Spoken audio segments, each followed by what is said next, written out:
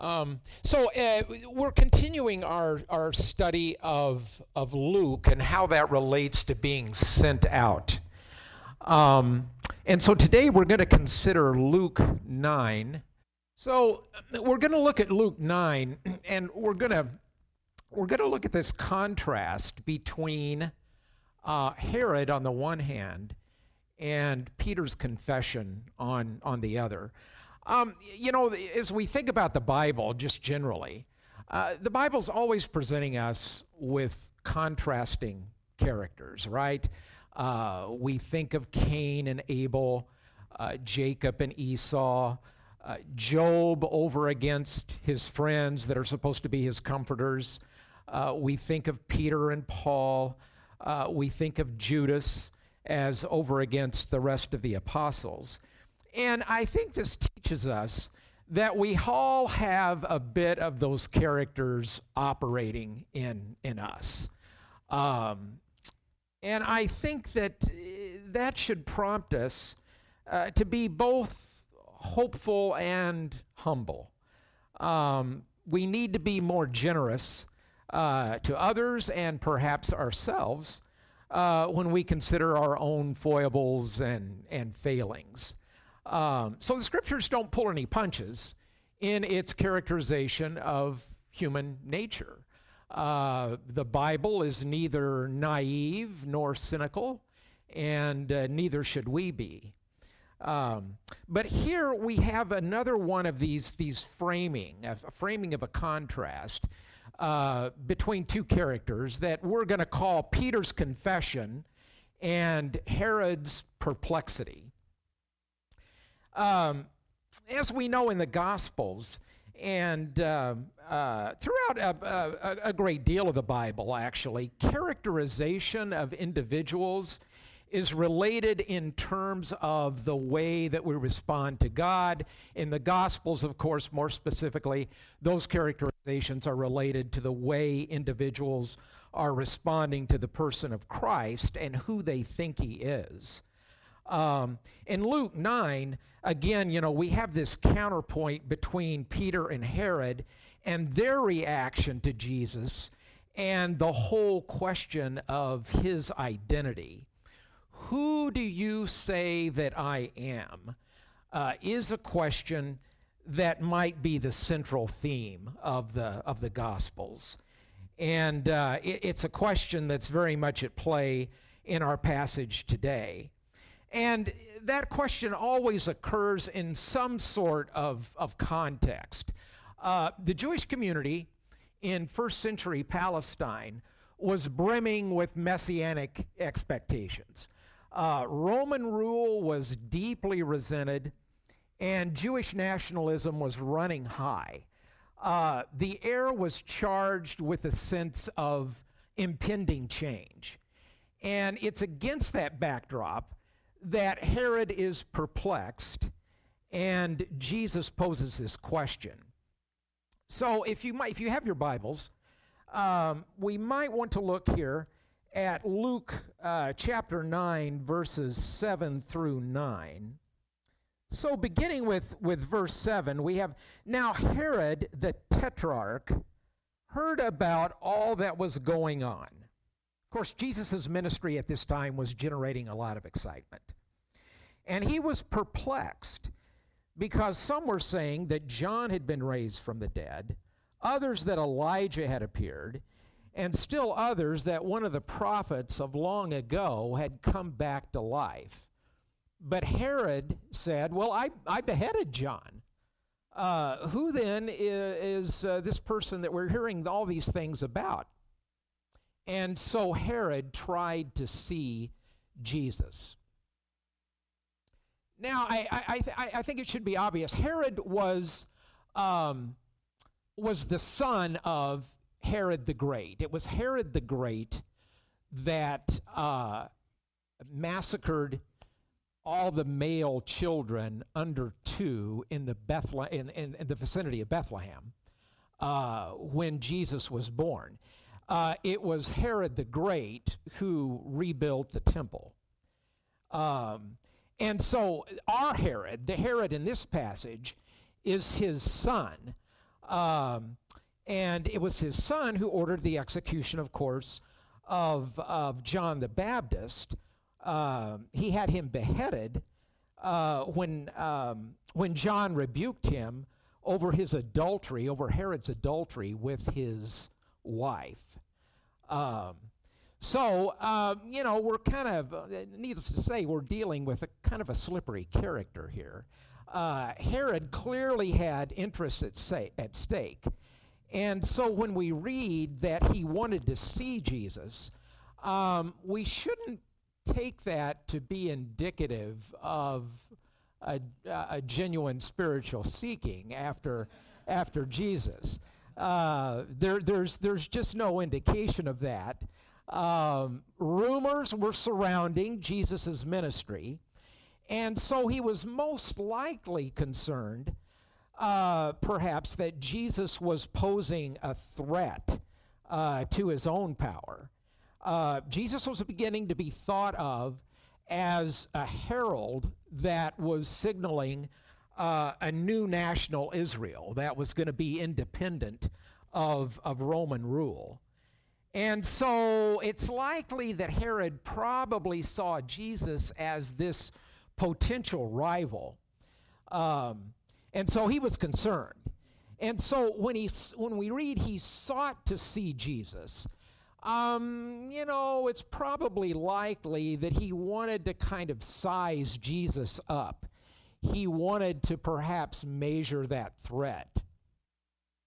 So, when we transition then over to Jesus and then the relationship with his disciples, we have, of course, a much different sort of dynamic that's going on here.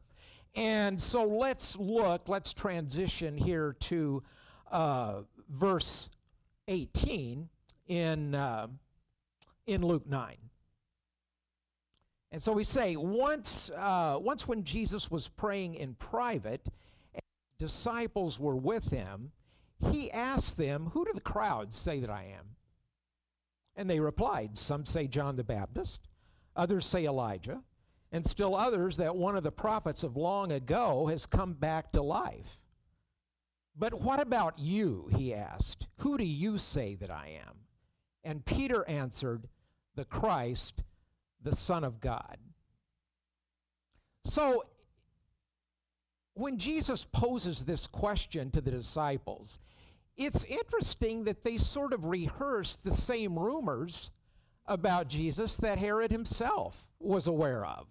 There was a lot of messianic expectation that was surrounding Jesus' ministry at this time. And so there were a lot of messianic claims that were being made.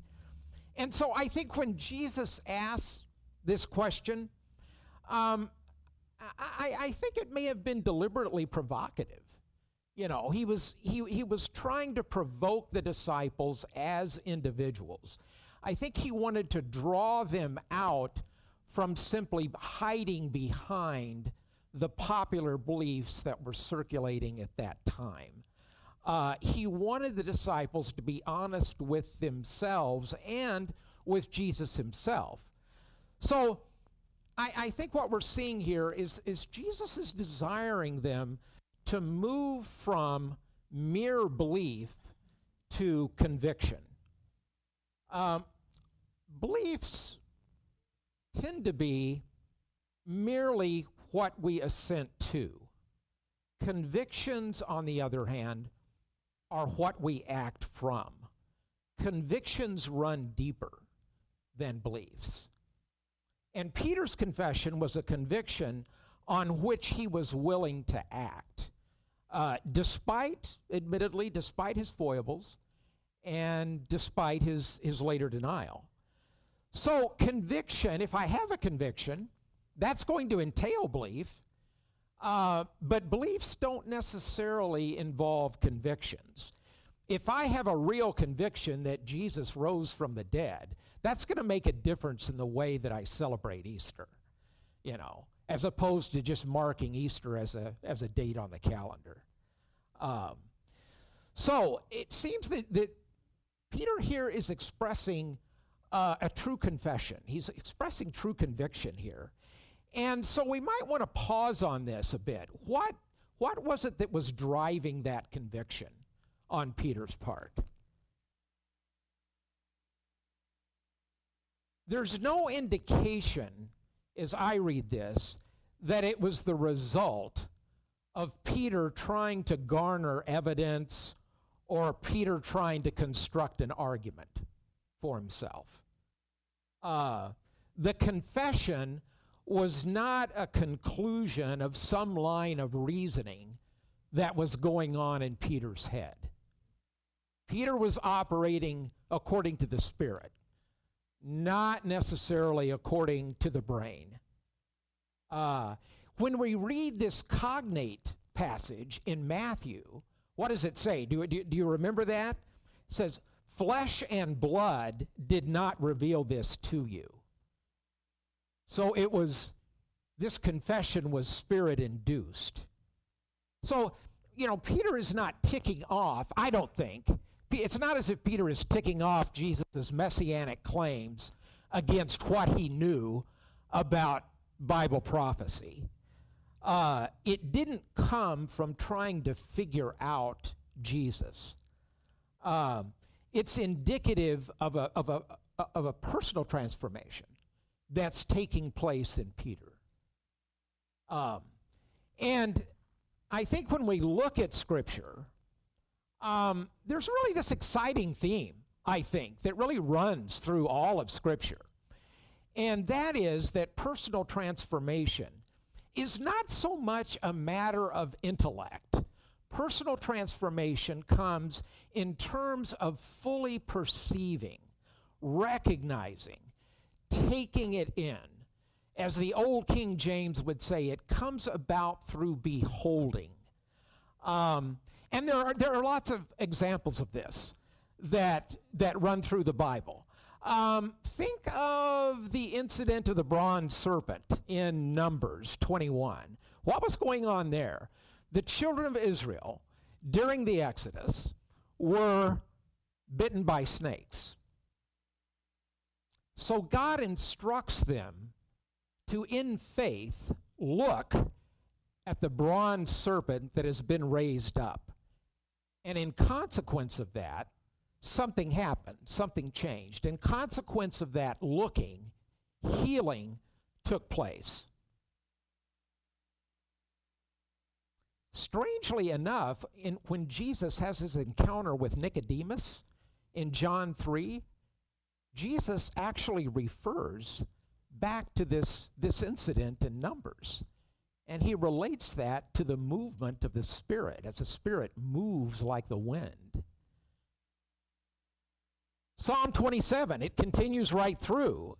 David says, I will see the Lord in the land of the living, with the implication of the consequent sense of well-being that seeing will establish. We see it again in Job 19. Even after my skin is destroyed, I will see him in my flesh. An incredible affirmation of faith. Job seems to be looking forward to a personal resurrection that he's associating with actually seeing. 1 Corinthians 15, we see but a dim reflection, but we will see him face to face, and we will know him as we are known. Colossians 3, when he appears, we will also appear with him in glory. 1 John 3, when he appears, we will be like him, for we shall see him as he is. So all of this expresses this beautiful theme that informs, I think, the entire Bible. And it might be expressed like this: to behold the disclosure of the way things really are empowers us to be what we're intended to become. I think we see that operating through the whole body of Scripture. To behold the disclosure of the way things really are empowers us to become what we're intended to be. One more time. To behold the disclosure of the way things really are empowers us to become what we're intended to be. So Peter beheld Jesus. He recognized him for who he was and is, and then he was empowered to be a witness to the larger world. We got to remember that it was Peter's vision on the rooftop in the book of Acts that extended that bridge from Jesus as the Jewish Messiah to Jesus as Lord and Savior of the world. So what seems to be the case is that personal transformation is not essentially in the head. It's not essentially cognitive. We don't it's been said that we can't think ourselves into new ways of living. We live ourselves into new ways of thinking. And that is spirit-induced. And I think that's true. I mean, think about it. The attempt to argue my way into a conviction about Jesus' identity, it's a non-starter. If I assume that stance, if I'm trying to argue, well, I have to assume from the outset that Jesus isn't necessarily the person that he claimed to be. So in doing so, I blind myself and I make myself unable to behold him as he really is. And just think about it. If I was able to argue myself into some belief about Jesus' identity, it would probably remain just a belief. It would probably just be intellectual assent, and I really wouldn't have any conviction about that. So arguments and evidence don't so much cause our convictions. They can deepen them and they can reinforce them, but they don't cause them. That's really that's an issue about being moved by the Spirit. Our convictions are Spirit-induced. Now, there is an irony at play here. We are admonished to always be prepared to give a reason for the hope that is within us. Now, who said that? You remember where does that come from? It comes from Peter. That comes from 1 Peter 3:15. So here, the man of action. We associate Peter with being a man of action. We associate Peter with the guy who's inclined to act first and then think later. He's the one that gives us this admonition. So what do we say about that? I think we have to say that nevertheless, it's hope that comes first. It's got to be hope that comes first. And then we have reasons. It's not the other way around. Peter had the hope before he was able to sort out the proper reasons for that hope. So I think we are admonished.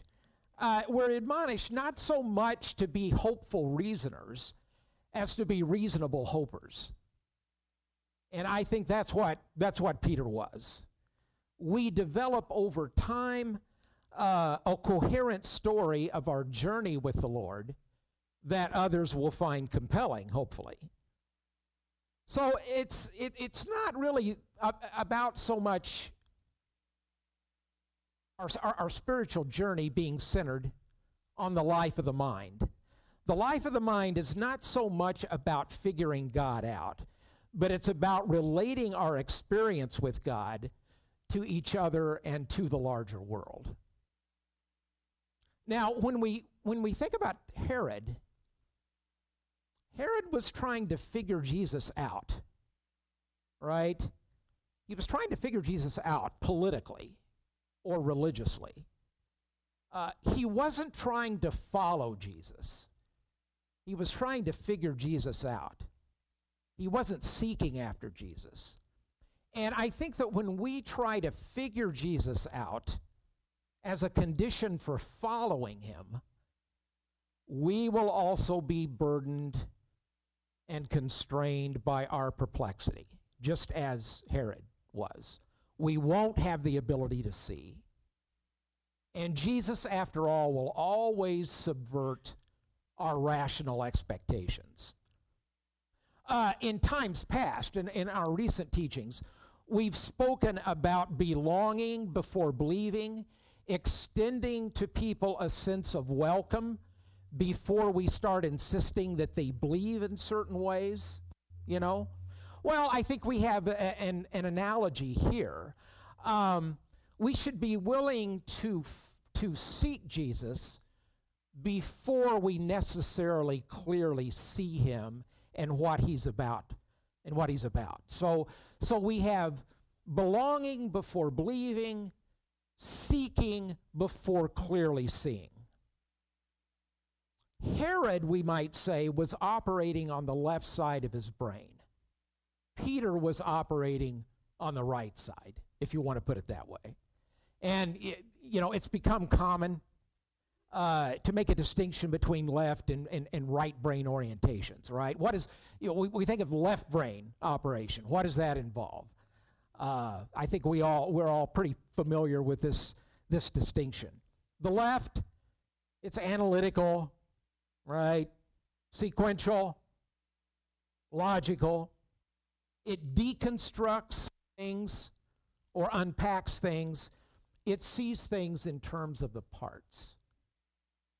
The right brain, on the other hand, it's intuitive. It's non-sequential. It's artistic, constructive. It sees things in terms of wholes. And I think that Peter's confession is an indication that he was operating on the right side of things. He was beginning to see Jesus for who he really was. He was beginning to see Jesus as a whole man, not just as a liberator, not just as a teacher, not just as a healer, not merely as just a savior of the Jews. Another way we could put it is that he was coming to a point where he was viewing Jesus not as a mere means to some other end. He was viewing Jesus as an end in itself. Herod was otherwise. Jesus, for Herod, I think we can perhaps safely say, was viewing Jesus as a means. Now, of course, we can't, actually get inside Herod's head. But it might have been the case that Herod was maybe hoping he could establish a rapport with Jesus, and that rapport would entrench perhaps Herod's own power. There would be a certain political benefit in being able to identify himself with Jesus. So I think we can safely say that Herod was approaching Jesus out of self-interest. Peter was beginning, on the other hand, to see Jesus as the Son of God, in whom everything else rests as its proper end. And at that point, Peter was in a position to be sent. And I think that insight on Peter's part was really kind of coming from the right side there. Peter had a conviction, and that conviction compelled him to be an agent for change. A mere belief tends to leave us unchanged. It's just an assent. We're not going to experience character transformation. Now, we don't necessarily want to idolize Peter or demonize Herod. Herod was trying to maintain power. He was trying to maintain the status quo. And, of course, a lot of times we try to do the same thing, right? But any attempt to try to maintain our own self-interest will always lead us to this kind of perverse conservatism in our lives. We become entrenched in our own self-interest. And when that happens, the horizons of our lives begin to contract, shrink. We fail to see and respond to opportunities that we have for personal growth, and we fail to see that in others as well. Right? It's all about hanging on to what we have, usually at the expense of others, and we see others as mere means to other ends.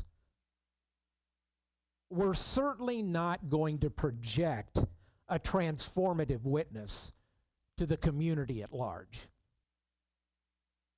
And so when we see ourselves as little bundles of needs and wants, we become preoccupied with ensuring that our expectations are met. And that was Herod's problem. And when that happens, it obscures our vision of ourselves and each other as image bearers.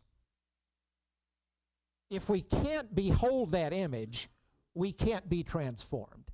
And I think that God wants us to act out of this position as bearers of his image.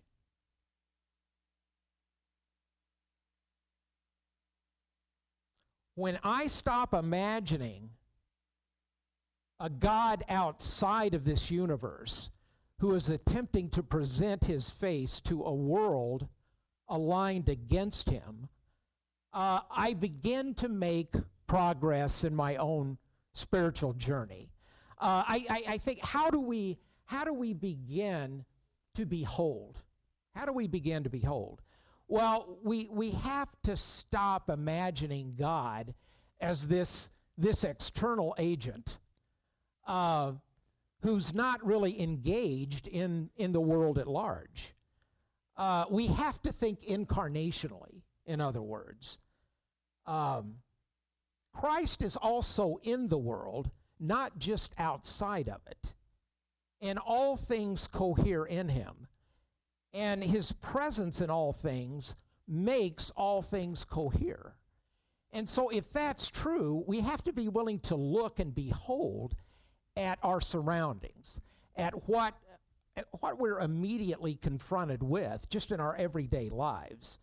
I look to behold those things that immediately exist around me. So we have to refine our sight, in other words, looking to the simple things. And I know that may sound a little bit corny, but we may very well have kind of a corny God. God made the corn. And according to Colossians 1:15 through 20, remember that great passage in Colossians, all things cohere in him. Well, corn is corn because corn inheres in him. And that's pretty corny, you know. So we have to take the opportunity to be beholders. We take the opportunity to be beholders because, again, if what we're saying is true here, it's by beholding, it's by this recognition, this spirit-induced recognition, that personal transformation will take place. So, for example, when Eric and Penny invite us to go on a hike and watch the sunset, as they did the last week, perhaps we should take that sort of invitation a little bit more seriously instead of just sort of an entertaining way to spend a Sunday afternoon. Penny provided some spiritual direction during that time, and it was a real blessing to be challenged to see Christ in those immediate surroundings. And perhaps most importantly, we behold Christ in others. And that can occur in many ways. I think for us to realize our position as bearers of Christ's image, we have to realize that that's going to occur relationally. We can't achieve our status as image bearers apart from relationship. So that might mean working shoulder to shoulder with others, as helping to plant and tend the garden at the Brittingham area here across the street. It might help to help maybe a resident at Brittingham lay carpet, as I did several months ago with the Ramekers and the Hunts. So all of these things remind us that we can't realize our status as bearers of God's image apart from our involvement with others, apart from our relationships with others. In relationship, we project a transformative witness as the ones that are truly sent out. We don't displace a community, but we help to redeem what is already there. You might remember that last week Scott spoke about this experience of being sent out and how that can result sometimes in a certain sense of displacement. We experience this kind of a certain disorientation, but it transports us into a new space in which we have to depend upon God, and we're open to the possibilities that are around us. When we do that, we see those possibilities expand instead of just shrinking. And so when we're being sent, it's not so much a matter of displacing that community, but it's more a matter of our being displaced. It changes us. It's not just merely a matter of making another group of people believe the way that we do. So again, relationship, context of relationship is where we experience this kind of transformation as we project that witness to others and we experience one another as bearers of God's image. It's in that context in which we grow and we advance in our relationship as image bearers. We're able to act truly out of our own agency as God's witnesses and as God's image bearers. So I think that that helps us, hopefully, as we want to consider ourselves as the sent out ones into the community at large. It doesn't maybe initially so much change that community as it changes us. And I think that characterizes our witness at large. We change first, and then only afterwards we worry about changing other people. Our hearts have to change first before we're in a position to project a transformative witness to others. So that's all I have today. Let me pray for us a little bit here. Lord, we thank you for the opportunity that you have given us to be lights, salt and light in a very, very confusing and dynamic world. We thank you for the freedom that you've given us to act as agents in your own image, Lord. And we just, most of all, we want to pray for eyes to see. We want to pray for eyes that help us to behold your presence in all things. We recognize, Lord, that in that beholding, we become transformed as we see you in ourselves, and most of all, as we see you in relationship as we relate to one another. Give us those eyes to see, Lord, in the days ahead as we continue our journey with you. Thank you. Amen.